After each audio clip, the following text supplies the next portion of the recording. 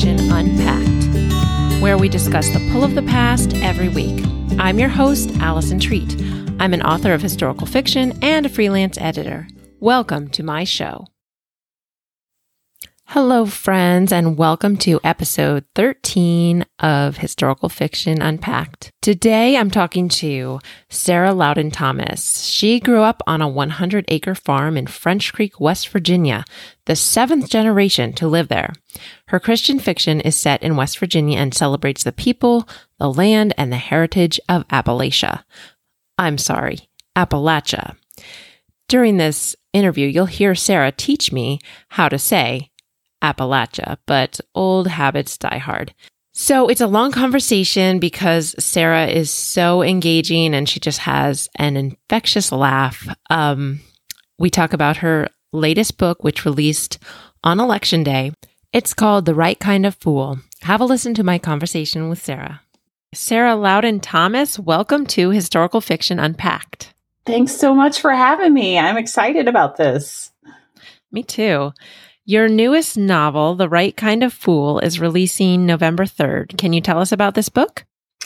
Yeah. First of all, releasing November 3rd. Who came up with that idea? The whole let's release a book on Election Day. On Election Day. Yeah. Great. So that's posing its own sort of challenges. But I'm sure. So the story I tell people I write Appalachian historical. So my stories are 20th century historical, so kind of more recent history. I joke that's so I can just call my parents up when I need to do research. I say, what kind of stove did grandma cook on? Right. So The Right Kind of Fool is set in the 1930s in a little town called Beverly in West Virginia. It's not too far from Elkins in Randolph County. And my hero is a 13-year-old boy who is deaf. And wow, when I had this idea, I thought, wow, this would be neat. And then I thought, wow, I am not a 13-year-old deaf boy.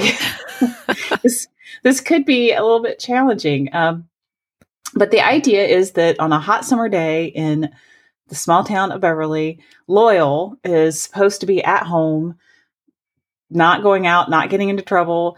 And he goes swimming because it's such a hot day, and he discovers a dead body.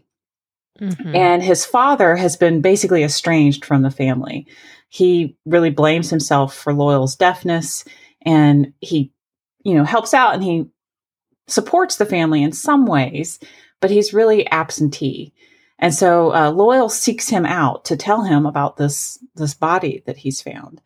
And then the story kind of unfolds, and it's a little bit of a murder mystery, who killed the man Loyal found on the side of the river. But really, it's about this family. And, one review put it so beautifully. It's about hearing and being heard. So we have this young man who's deaf, and he's trying to communicate with his father who doesn't understand sign language. And it's just a story about repairing this family and putting them back together. And that extends to Creed, his father, and his mom, Delphi, who are, estranged. And so I always say I don't like to write romance, but it turns out that writing the romance between a husband and a wife who are trying to rekindle that romance is pretty fantastic. I really enjoyed that. Cool. So I've read some of the book. I wasn't able to finish it yet. And it's a really intriguing story. But you mentioned you had the idea. What gave you the idea for this book? Well, initially, I had thought about writing a story about, there's a woman named Mamie Thurmond who, it's really an unsolved murder. It happened in the southern part of West Virginia. She was found murdered in a blackberry patch. And people have some pretty strong ideas about what really happened. But a black man ended up being found guilty for it. But he didn't actually serve much time in prison, which also lended to the idea that he was just the fall guy. But as I researched this, the one thing that really jumped out to me in this story was that when Mamie's body was discovered, it was discovered, and in the historical record, it just said, by a deaf mute boy. And I thought, wait, this is like the most intriguing bit of this entire, murder story, and that's all we know, really. And I did finally dig deep enough to find that this I think says something about how we referred to people in the 1920s and 1930s. This deaf mute boy was actually, I think, in his 30s. Oh my goodness! Yeah, so it was more almost a derogatory term than something to do with his age. But I had been picturing, a kid, right? The young man in that original story, just being they were referring to him as deaf and mute, just really intrigued me. And I thought, how does someone be part of a trial if they're deaf and mute? So I did find a transcript of the trial, not like word for word, but it was an overview of it. And it said that he used hand sign when he was on the stand. So then I started thinking, how does Loyal communicate? And so I at this point, I've completely put aside that original murder story, and I've just started percolating on this idea of a boy, and I made him 13 years old, who finds a dead body, and then the complications that being deaf throw into that, and then the complications that his family going through, dealing with having a child who's deaf in the 1930s. That would have been really unusual, and there was a school for the deaf and the blind in West Virginia. So wow. Beverly is close enough that he could have gone away to school, like to a boarding school, which also plays into the story.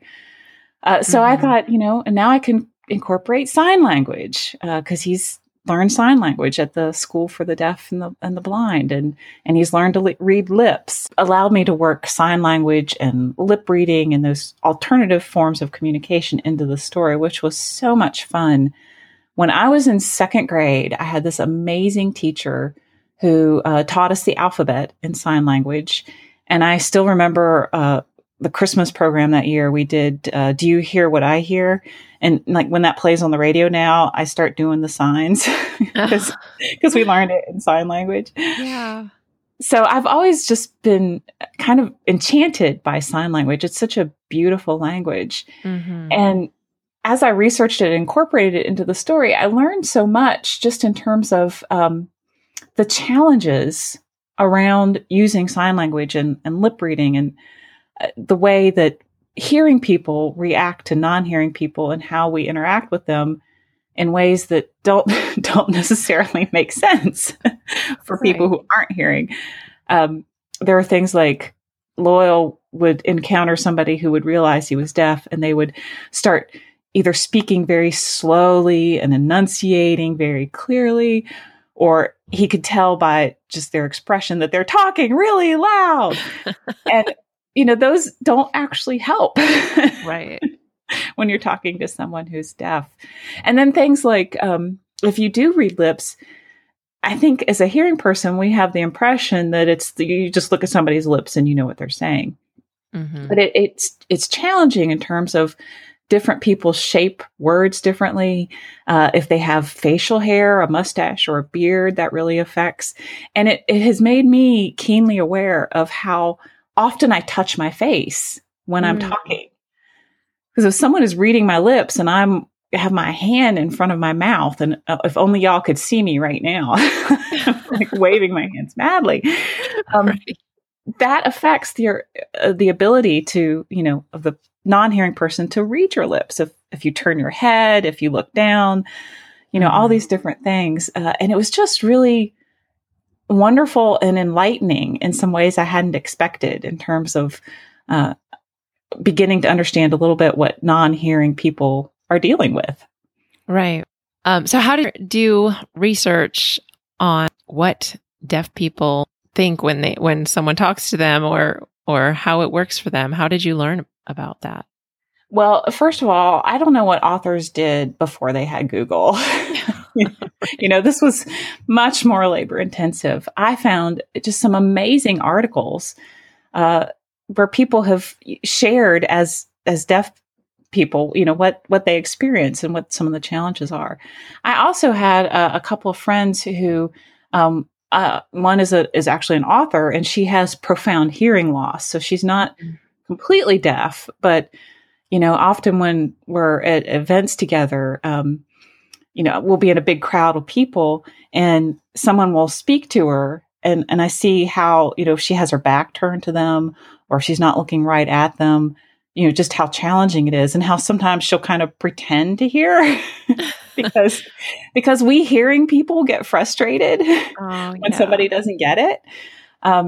So there were things like that, just experiences. And then I just, checked out books about the deaf community and hearing. And, there are a lot of people in the deaf community who prefer that this not be considered a handicap or a disability. Right. It's just a different way of communicating. And there are a couple of points in the story where different characters kind of recognize that Loyal is exceptional and that he speaks more than one language, and that it's not this kind of literal, once upon a time, I thought sign language was just somebody literally using their hands to say exactly what I am saying verbally.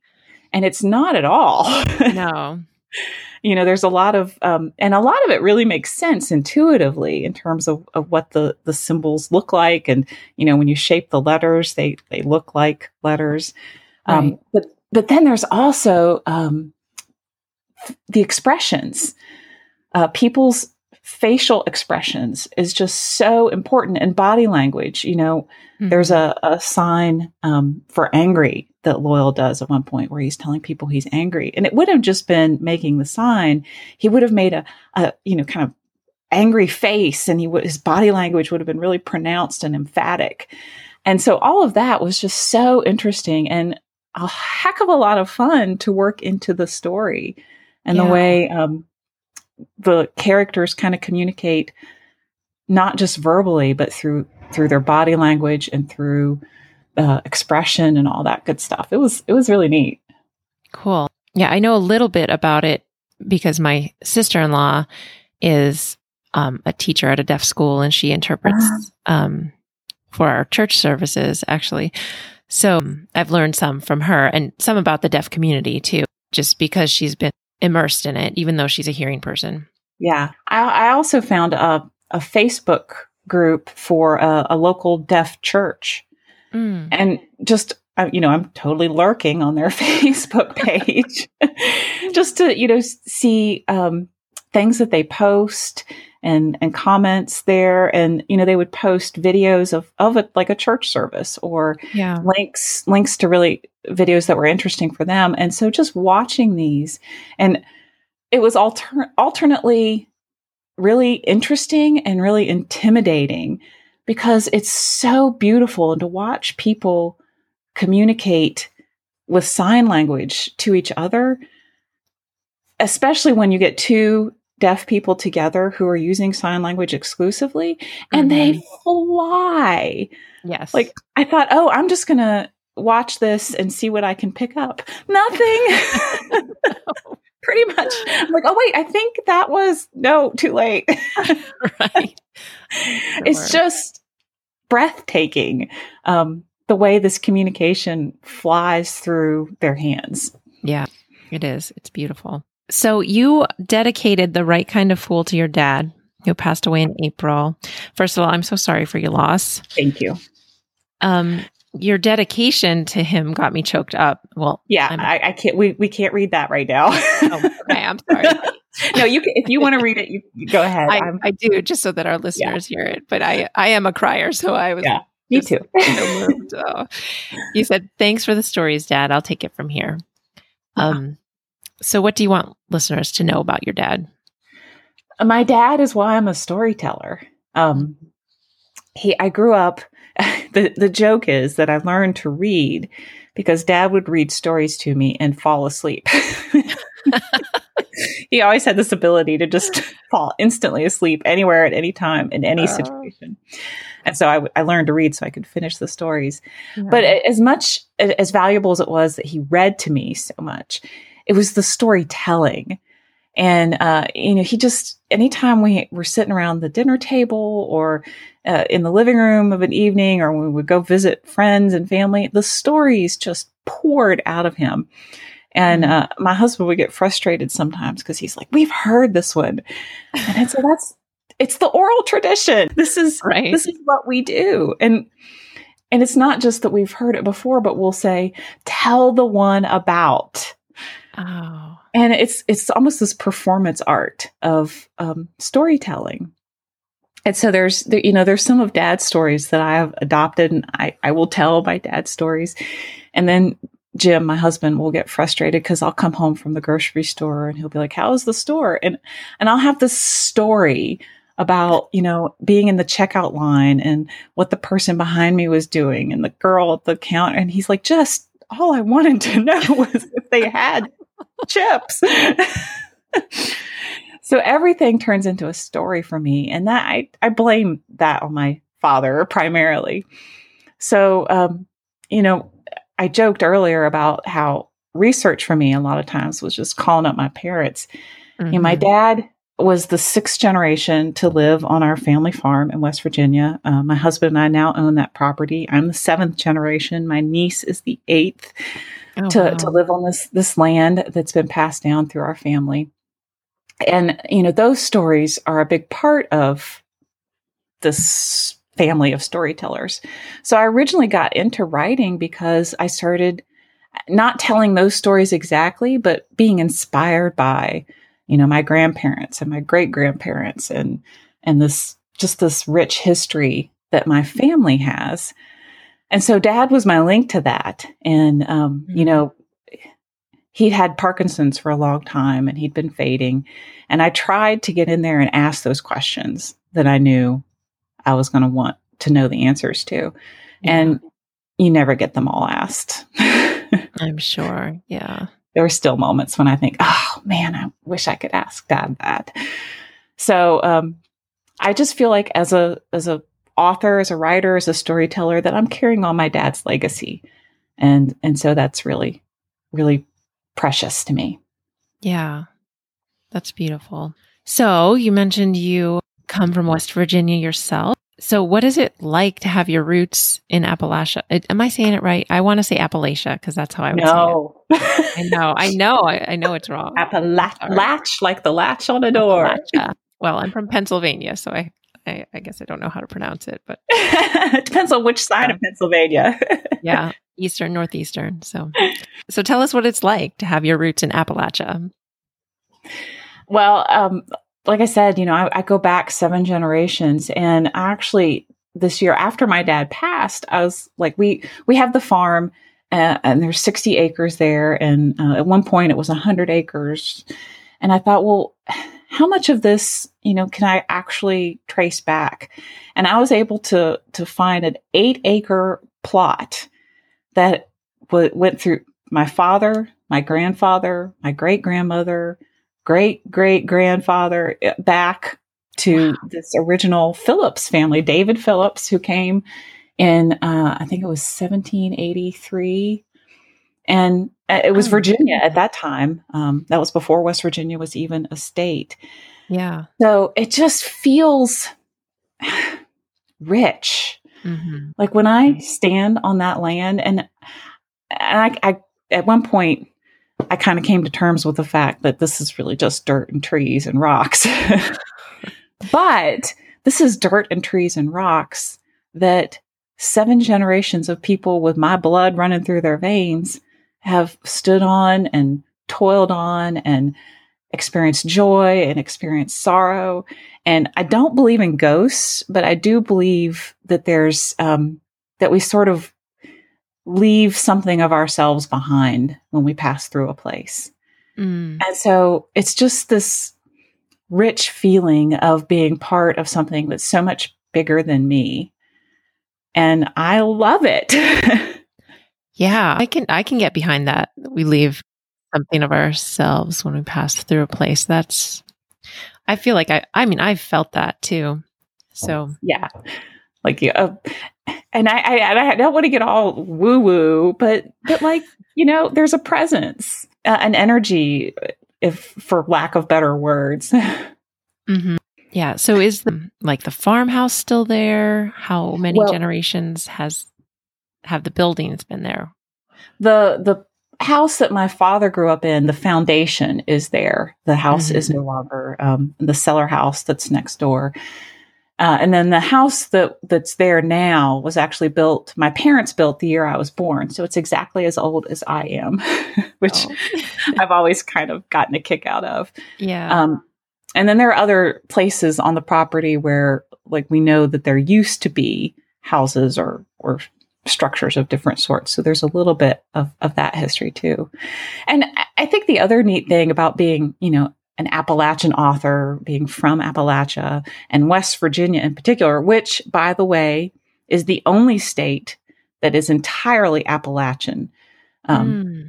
Virginia, Appalachia passes through Virginia, North Carolina, into the upstate of South Carolina. It goes north, Maryland. I mean, some people extend it as far as New York.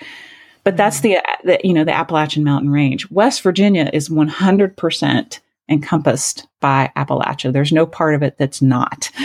Wow. And then West Virginia is just kind of its own place. I was talking, I can't remember who I was talking to earlier this week. Oh, we were talking about grits, eating grits. And I did not grow up eating grits. I live in the South now. I love me some good stone ground grits, especially if they have cheese in them. But we didn't have that in West Virginia. And so does that make it Northern was the question. And I was like, no. But is it Southern? Well, kind of, maybe. And really, West Virginia is its own thing. It's Appalachia. It's if you're from there, you get to say it's hillbilly. It's its own thing. And if you go there and you get to know the people, I think that the people of Appalachia and in West Virginia in particular are some of the most generous, big-hearted people. But they're also we're a little bit territorial. That's not quite the right word. Clannish. We've got our people and we're going to feed you if you come see us, but we may take a while to include you as part of our clan. Because we gotta check you out and make sure. So now though, you live in Asheville, North Carolina. Yes. So why did you move away from West Virginia and the family farm, which you still own it, but you don't live right. there? Yeah, when I went away to college, I went to coastal Carolina in South Carolina, which is down on the coast. And I thought I wanted to be a marine scientist. And it turned out that chemistry and math are hard. and English and history are relatively easy, for me at least. For you, yeah. Some people would say Some people say the opposite, and God bless them. Right. So, I thought I wanted to get away from, that raisin that I'd had for the first 18 years of my life, living on a farm in the kind of the middle of nowhere where I was a little bit secluded and, didn't hang out with friends that much because you're far apart from everybody and it's hard geographically to get together. And, I spent my summers working in the hayfield and putting up the garden. And, I wanted the world and to taste life and something different. And then I tried that and I said, that I grew up with was actually pretty awesome. Yeah. So I met my husband in South Carolina and we lived there for 3 or 4 years. And then a hurricane actually came through and sent us to high ground is basically what happened. We lost our house in a flood. Oh, wow. And we started thinking, well, where do we want to live? And he's from Greenville, South Carolina. I'm from West Virginia. And Asheville's kind of a midpoint between those two places. But it's also back in my mountains. And what I learned most about leaving Appalachia was that I don't ever want to leave Appalachia. I love visiting other places. The beach is beautiful. Rocky Mountains. I've been to Colorado. I've been to California. These are just amazing places. And to sum it up, our first trip to New York, we found this fabulous little bar called Neary's, and you could sit at the bar, and the guy behind the bar would introduce you to everyone who came in. So he got to know us a little bit. We're Jim and Sarah from Asheville. And then people would come in who lived in the neighborhood, and he would introduce us to them. And so we were talking to these amazing people, and we just felt like we were part of this little New York community. And I was talking about how much I loved Central Park. Jim had to pry me out of Central Park by saying, we have trees at home. Let's see what New York has that we don't. So this woman we were talking to her, and she was there. Her nurse would bring her by every afternoon for her, like her one cocktail of the day. Mm-hmm. And she's sitting at the bar, and she's talking about how much she loves New York. And I was talking about how much I love Central Park. And, I said, yeah, I love New York, but after 3 or 4 days in the city, I just feel like I really want to get back to the country. And she looked at me and she said, oh, I feel exactly the same way about the country. and I thought, this is how we're all made different, is that, I just love my mountains, and that's okay. And to go for a hike and to see the flowers and the mountains and the streams and the trees, and I can identify the wildflowers and tell you about a few of the medicinal plants. And this is just my native ground. And for her, New York City was her native ground. And we can visit each other, but we're each going to end up back in our territory. Yeah. See, I told you everything turns into a story. That's great. I love stories. So does anyone live there now on the family land in West Virginia? My younger brother actually lives on the property. The niece that I mentioned growing up is there part-time. So he's we joke that he's the caretaker of the property. And in a lot of ways he is. My brother is a forester. He has a degree in forestry, and so he really maintains the property and keeps the forests and the woods in good shape, and arranges for the neighbors to come cut the hay in the summer so that he can kind of maintain and keep it up. It's not farmed anymore, unless we joke that we raise deer. The place is just covered up with deer, we were there this past spring, and you would practically trip over fawns. Oh my goodness. I mean, every time we would go out, pretty much we would see one. And, sometimes you'll be walking and you'll just walk up on one, hidden in the tall grasses. And then in the morning and the evening, the deer come out to graze in the field there at the farmhouse, and they would have fawns that would be playing, and we watched fawns nurse. And it's lovely when you're not trying to actually farm the land, because they of course eat everything. Right. But we're at a point in our lives where we can just say, aren't they pretty? Yeah. Okay. So you mentioned that a lot of your research consists of talking to like your parents and using their stories to help you. Can you expand on that at all? Yeah. When my first novel came out, Miracle in a Dry Season, my mother called me up and she said, well, Perla is this person and Casewell is this person, and I'm not sure who this is, but it's probably, and I said, Mom, no. No. Right. None of them are literally any of those characters. I've tried to be very careful and not say, okay, now I'm going to write my grandmother's story. But Perla, for example, who's the heroine of that first novel, first of all, my step grandmother, my dad's stepmom, her name was Burla, which is a very unusual name. And so I kind of tweaked that and made it Perla. So there's a little bit of her.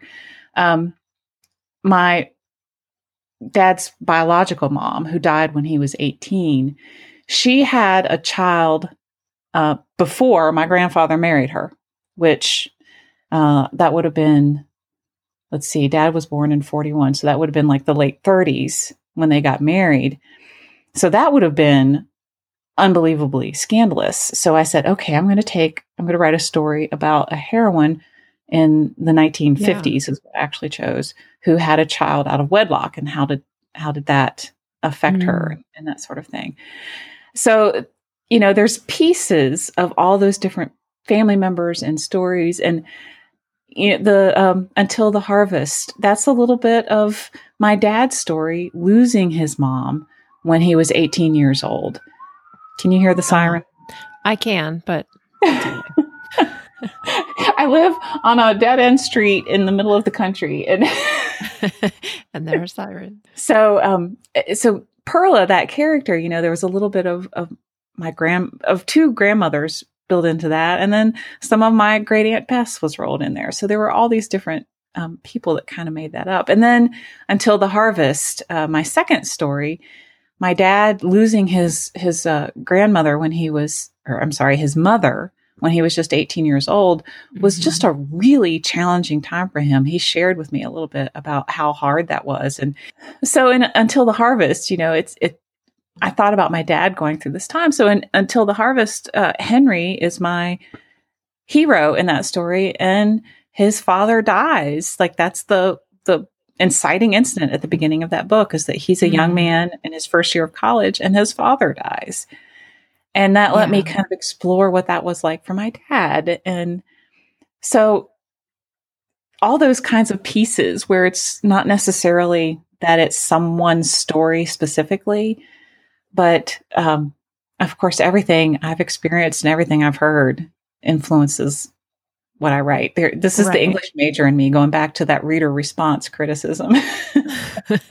Yeah, I was an English major too. So, yeah, it's interesting because my latest work in progress was inspired by a family story too. But oh wow, when families started reading it, because I kind of wanted to make sure they were okay with it, but I would have to be like, no, that's not anybody specific. It's a completely new character, and it might remind you of that person, but it's not them. It's not their story. I always tell family members that if they find it flattering, it's probably about them. And if it's not flattering, then no, totally not them. Right. So let's go back in time to when you first started writing. When have you always been a writer? I mean, you talked about like you tell stories like your dad, but when did you start actually trying to write books? I've always been enchanted by the idea of writing. Like, even before I knew how to write letters and words, I would get scraps of paper and I would just scribble on them. And then I'd give them to my older brother, who was learning cursive writing. And I'd say, do these look like letters? And I just wanted them to be letters that I was scribbling on. And it just, I don't know, it gave me this incredible sense of fulfillment to take. I got in trouble one time because I took somebody's notebook and filled the entire notebook with scribbles. None of it was words. It was just scribble, and the entire notebook. And then I would look at that and I'd be like, I wrote a book. So then as I got older and I realized how stinking hard it is to write an entire book, I found I really had a love for poetry, because poetry is like this little story, emotion, feeling that you can capture on a single sheet of paper. And I did publish some poetry, had some published poetry accepted to a few magazines here and there. Yeah. And I was like, this is great. And I'll be a poet, because that's totally manageable. I can write a poem in an hour. Right. And then I thought, I still want to write stories. So right out of college, I really started with the idea that I was going to write a novel. And I wrote some really, really bad stuff that I hope is lost forever. And it was just, it was not very good, and it was not very fun. So then I just had this idea. When I was 4 years old, I fell in the pond on our family farm, and I nearly drowned. Oh, wow. My mom pulled me out and threw me over her shoulder and pumped the water out of me. And I had to go to the hospital in the big city. And it was the first time it's actually my first memory. Wow. that I can point to and say, yes, I remember that. But what I remember most clearly is being under the water. And I didn't know about drowning. I didn't know what was happening. Right. I remember being under the water and looking up, and I could see the rays of sunlight and the silt and the leaves from the bottom of the pond being kicked up and swirling and sparkling in that sunlight. And it was beautiful. Wow. And that got me thinking about miracles and how, that was kind of a miracle that I fell in this pond. I was in there longer than I should have been, and I'm totally fine. And the memory I have of it is beautiful. Wow. And so I started thinking about miracles and stories related to miracles. And then I started thinking about my grandmother and, having a child and being an outcast. And then my grandfather, who was so respected by everyone in the community, marrying her. And they had this wonderful marriage. And my dad was a product of that. And so then I started thinking, I'm going to write stories about miracles. And at that point, when I started writing about my family and incorporating miracles in some way, and that first story, the miracle was that Perla, the heroine, could feed as many people as were hungry. And there was a drought and people were going hungry. And she was able to do this wonderful thing. Yet she was a person who people said was bad because she had this child and no husband. So I started playing off that, the kind of the idea of the everyday miraculous, that miracles are just going on around us all the time. And we just take them for granted and we just say, this is life and this is the world. So at that point, I was just off and running. And what I had done, now that I look back on it, what I had finally done was find my voice. My voice is rooted in what I'm rooted in, which is that Appalachian historical, this place and these people that I love. And another big part of that was that so many of these people that my father told the stories about, I didn't get to meet. My grandfather died when I was 6 months old. My grandmother had passed away when Dad was 18. Right. There's really just a handful of family members that he grew up with. He had an uncle who he hunted with all the time, and stories about my Uncle Judd, the hero of The Sound of Rain, is named Judd. All these people that he would tell these stories about, and I just wanted to be with them and to know them. And I thought, well, shoot, I'm just going to make them up. Yeah. So I've made up this whole world of people who, are contemporaries of my father and my grandfather, who I get to know more closely and intimately than even Dad could have known those people because I made them up. Right. That is really neat. How did you get to the point of releasing it? Like, how did you find a publisher? How did you get an agent? Did you go down all the traditional paths for that, or? Yes. And the first book I wrote, technically was my third. Okay. And by the time it came out, it was not recognizable as that first book. That happens sometimes.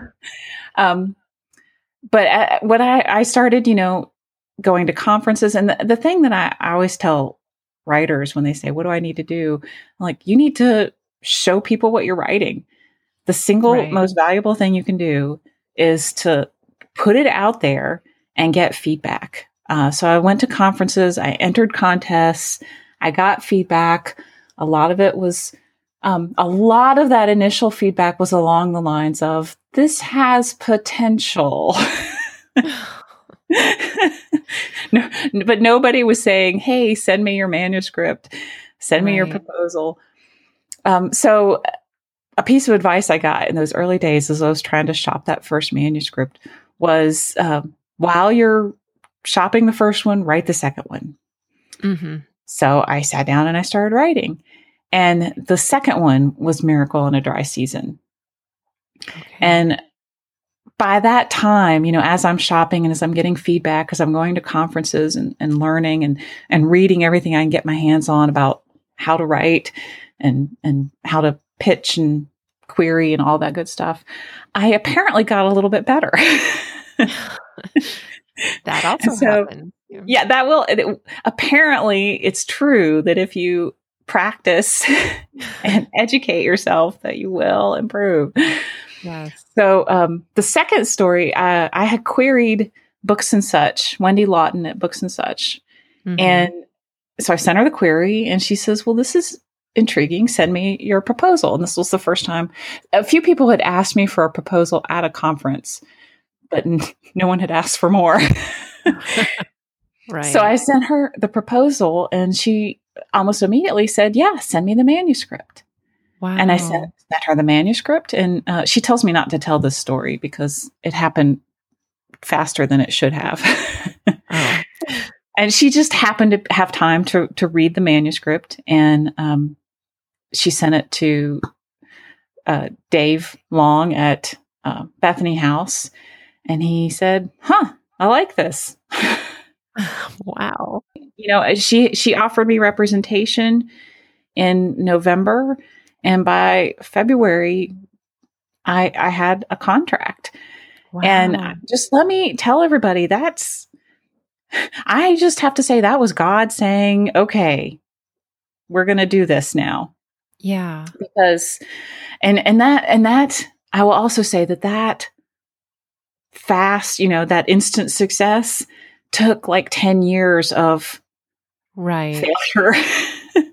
Everyone hears like that part of the story. Yeah. Sounds so quick and so exciting, but what they don't hear is the blood, sweat, and tears for 10 years before. You got to take into account all the rejections, all the, it was so funny. I went to this conference and I called my husband because this was the first time somebody had asked for a proposal. And so I was like, at that point I was like, oh my gosh, somebody asked for my proposal. I'm in. I am practically published. And I called my husband and I was just, on cloud 9. And he said to me, wow, isn't it neat what God's doing for you? And I was like, right. Right. And of course that one didn't pan out and it didn't turn into a book contract. But I do think God gives us those moments of those little highs and those peaks of where we're headed, so that we will have the strength and the endurance to keep going. And even now, each time I submit a proposal, each time I come up with a new idea, I'm about to submit my manuscript for 2021, and I'm like, is this good enough? Mm-hmm. Is this what I'm supposed to be writing? Is this, have I put what I need to into this? And it's funny because you probably experienced this. You get to the end of the manuscript and you think, I don't know if that even makes sense. Yes, I have felt that way. And then you go back and you read something and you're like, who snuck in here and added this to the manuscript? Because this is great. Right. I wrote that. Wow. Yes, if you had those moments. Yes, definitely. You're like, oh my gosh, that was good. So what is your book that's coming out in 2021? Can you tell us about that or no? Is that I can just give you a little teaser. Okay. And this was funny too, because the miracles in the first stories were really overt, and they've gotten more subtle as I've gone along. In The Right Kind of Fool, it's less of an overt miracle and more of this communication and the way that we need to be open to however communication works, and that God communicates through some pretty poor tools. I often think of myself as a not very sharp pencil, but he can use that stubby pencil just as well as he can the fancy mechanical pencil. Mm. So in the one coming out next year, I was thinking, what sort of miracle do we want to incorporate? Is it subtle? Is it more overt? And my editor said, well, what about dowsing? And I was like, well, but we're talking about, dowsing is not a science. I grew up where dowsing was just how you found a well. Wow. I remember my dad being in the front yard and he's got a Y-shaped stick in his hands. Yeah. Using it to figure out where the water is so we can dig a new well. And I had never thought of it as being supernatural because everybody did it. And so I researched it a little bit. I was like, oh, this is, and some people say that there is a science to like minerals being in the soil and copper. And, there's actually very, very fancy dowsing rods that people use in modern day. But really, there is something a little bit mystical, magical, miraculous about it. So I was like, okay. So the hero of this story is a dowser. But he is someone who doesn't actually believe in his gift and his ability. He's a little bit of a con man, and he dowses and he finds wells, but if you pay him enough money, he will pretend to find you a well and then skedaddle before you discover that he didn't really do it. So that's the hero. And the story is built around the worst industrial accident in U.S. history, which happened in West Virginia and which hardly anybody knows about. The Hawks Nest Tunnel disaster, southern West Virginia. I've been to the tunnel and the Hawks Nest Overlook many times. They drilled a tunnel through the side of the mountain so that they could divert the New River. And in diverting it through the tunnel, they created hydroelectric power. And that tunnel and that facility still provides electricity to much of that part of West Virginia. And when they dug the tunnel in the early 1930s, they dug it through, in some places it was over 99% silica. Wow. And silica is basically what you make glass from. Yeah. And when you drill it, it creates silica dust. And if you breathe silica dust, you contract silicosis. And silicosis makes asbestos look like a walk in the park. So basically, these men were breathing in silica. And what it does is it turns your lungs to stone. Oh, my goodness. It literally solidifies your lung and you suffocate. Oh. So hundreds of men died and people were getting sick in, 3 months, 6 months. It was just this tragedy that happened. And a huge number of the people who died were Black men. Because it was the Depression and this was a paying job and they had come up from the South.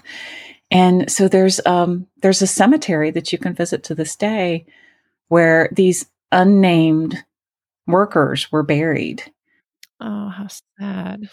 And it's just this tragic event that like hardly anybody knows about. And so my dowser, Sully, goes to this part of West Virginia and he's going to meet Gainey Floyd and Jeremiah Weber, and all these folks are going to wrestle with, what's happening in their part of the world and what it means to be lost, what it means to be forgotten, and tying all that back to a man who's a finder of things. So I better stop talking about it. People be more excited about. That's not till next year. That's right. That's the one I'm writing now. So I'm like totally immersed in it. I understand. Yeah. Do you have those moments when you're like, wait, which book am I? Yes. One's releasing, you're writing one, and then you have the idea for the one that will come after that. Yeah. Well, I haven't had the kind of success that you've had yet, so I haven't had as quick a turnaround, but I know what you mean. Yeah. And lately I've been reading so many books for this podcast that I'll be like, now which one, who am I talking to today? And which book did they write? So I need to make sure I look at the book and look at the website before kind of prepare myself. Well, and I love that you say yet, because because you're totally going to have it.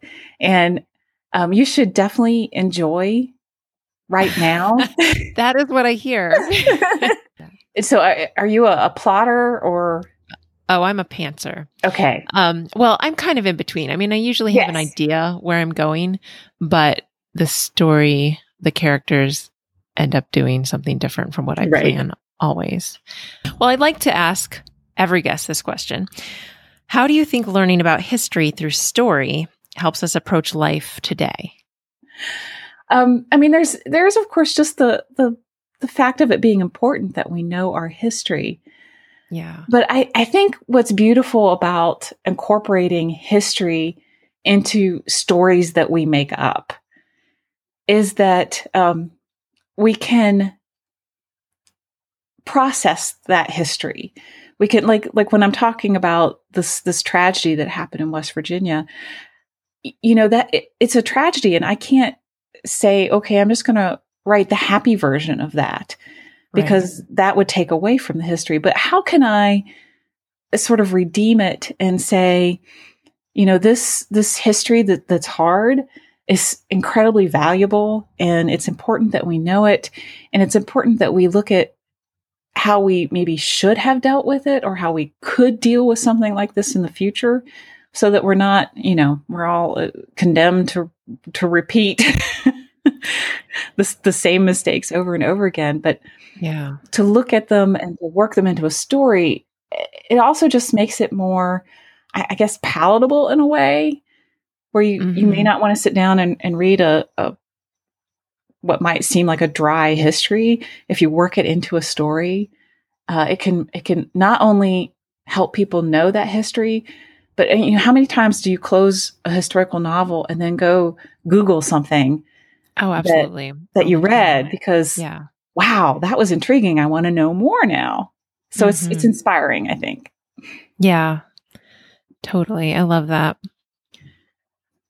So to finish up, who is your favorite historical fiction author, and what's one of the best historical novels you've read this year? Lisa Wingate is definitely one of my favorites. Yes. Yeah. And I'm super excited. I had meant to plug this sooner. Look at me, not being a good marketer. The curse of writers. We're terrible marketers. I'm doing a great, well, I hope it will be great, book launch by Zoom on November 19th, you know, waiting till after that whole election thing is over. And Lisa's joining me for that. Oh, yay. So I'm like, I'm supposed to talk about my book, but I really want to ask Lisa about Before We Were Yours and the Book of Lost Friends. I mean, when I read the concept behind the Book of Lost Friends, I was like, is this real? I mean, talk about something that you want to go research and find out more about. It was just, that's great historical fiction, is when you read it and then you want to know more about the real story and the real people. And one of her characters in that book, and I won't even say which, is based on the person who they think really inspired the Lone Ranger, the character of the Lone Ranger. Really? So now I know what character it is. Okay. and he's not white. I know. That's amazing. So as soon as I was like, oh my gosh, I got to research this and know more about this. So that to me is what makes for great historical fiction, is just that, where it drives you to learn more and to know more. And Lisa's just an awesome human being. And, you know, her books are so good just in general. So I gotta, when we do this event on the 19th, I've got to remember that I need to talk about my book. I have only emailed with her a little bit, but other than that, I have not met her, and I love her books. So yeah. So that the Book of Lost Friends is one of my favorites from this year, but I also have to throw out Becoming Mrs. Lewis, which I actually read last year. I want to read. That's on my TBR. That just looks so good. Oh my gosh. And I got to meet Patty Callahan Henry also, and she's another lovely human being. But that story, it's Joy Davidman marrying C.S. Lewis. So it's set in, I guess, primarily in the 40s in England. And, as I was reading that book, it was one of those books that I slowed down. I wanted to read it really fast, but I made myself slow down because it was so good. Yeah. And then as I'm getting near the end, I thought, wait, I know what happened, but do I? Because she set it up so that I was no longer sure of the history that I thought I knew, because that's great. They do get together, right? So it was cool. And I've recommended it to everyone because I loved it so much. Mm-hmm. And then she got a double Christie Award for it, which, I want to be mad at her about, but it was that good. So, Sarah, it was really wonderful talking to you. Can you tell us where to find you online? You can find me online at my website, sarahloudenthomas.com. But we're also doing pre-orders for for The Right Kind of Fool through Sassafras on Sutton, which is an awesome independent bookstore here. It's in Black Mountain, North Carolina. They're co-hosting my Zoom event on November 19th, along with the Black Mountain Library. And let me just say, if y'all, this is for authors in particular, team up with your library, with your local bookstores when you're doing events. They are so supportive and so wonderful. But Sassafras on Sutton, probably the easiest thing to do is Google that. And it's a fabulous bookstore. It's so cute. And I can't go in there because I go in there for one book that I specifically mean to get. And I come out with a shopping bag full of cute bookmarks and mugs and t-shirts. It's a reader's paradise. Yeah. So either my website, sarahloudenthomas.com, or check out Sassafras on Sutton. And because they are co-hosting, have my book on their homepage for pre-orders. So what if we're listening to this after November 3rd? Will they still? Through November 19th. Okay, great. As awesome as they are, they might leave it up longer. Okay, well, thank you, Sarah, for coming on the show. Thanks for having me. Friends, thank you so much for listening. I thought it was very interesting that I'm doing this podcast in this format that is only available to hearing people. And we talked so much about the deaf community and sign language. I'm thinking about looking into, in the future, being able to transcribe my podcast into blog post as well, so that it will be available to people who are not hearing. That's just something that came up for me as we were talking and as I was editing this episode, listening to our conversation again. Don't forget to check out the show notes at AlisonTreat.com/blog. That's ALISONTREAT/blog. So really quickly, I just want to remind you that if you enjoy this podcast, please go subscribe, share it with people, give it a star rating and review on Apple Podcasts. That would help other lovers of historical fiction to find it. The quote I'm going to leave you with this time has a lot more to do with what's going on in our world than our actual interview today, but I found it apropos. So keep reading historical fiction, my friends, because as Jean Baudin says, the study of history is the beginning of political wisdom.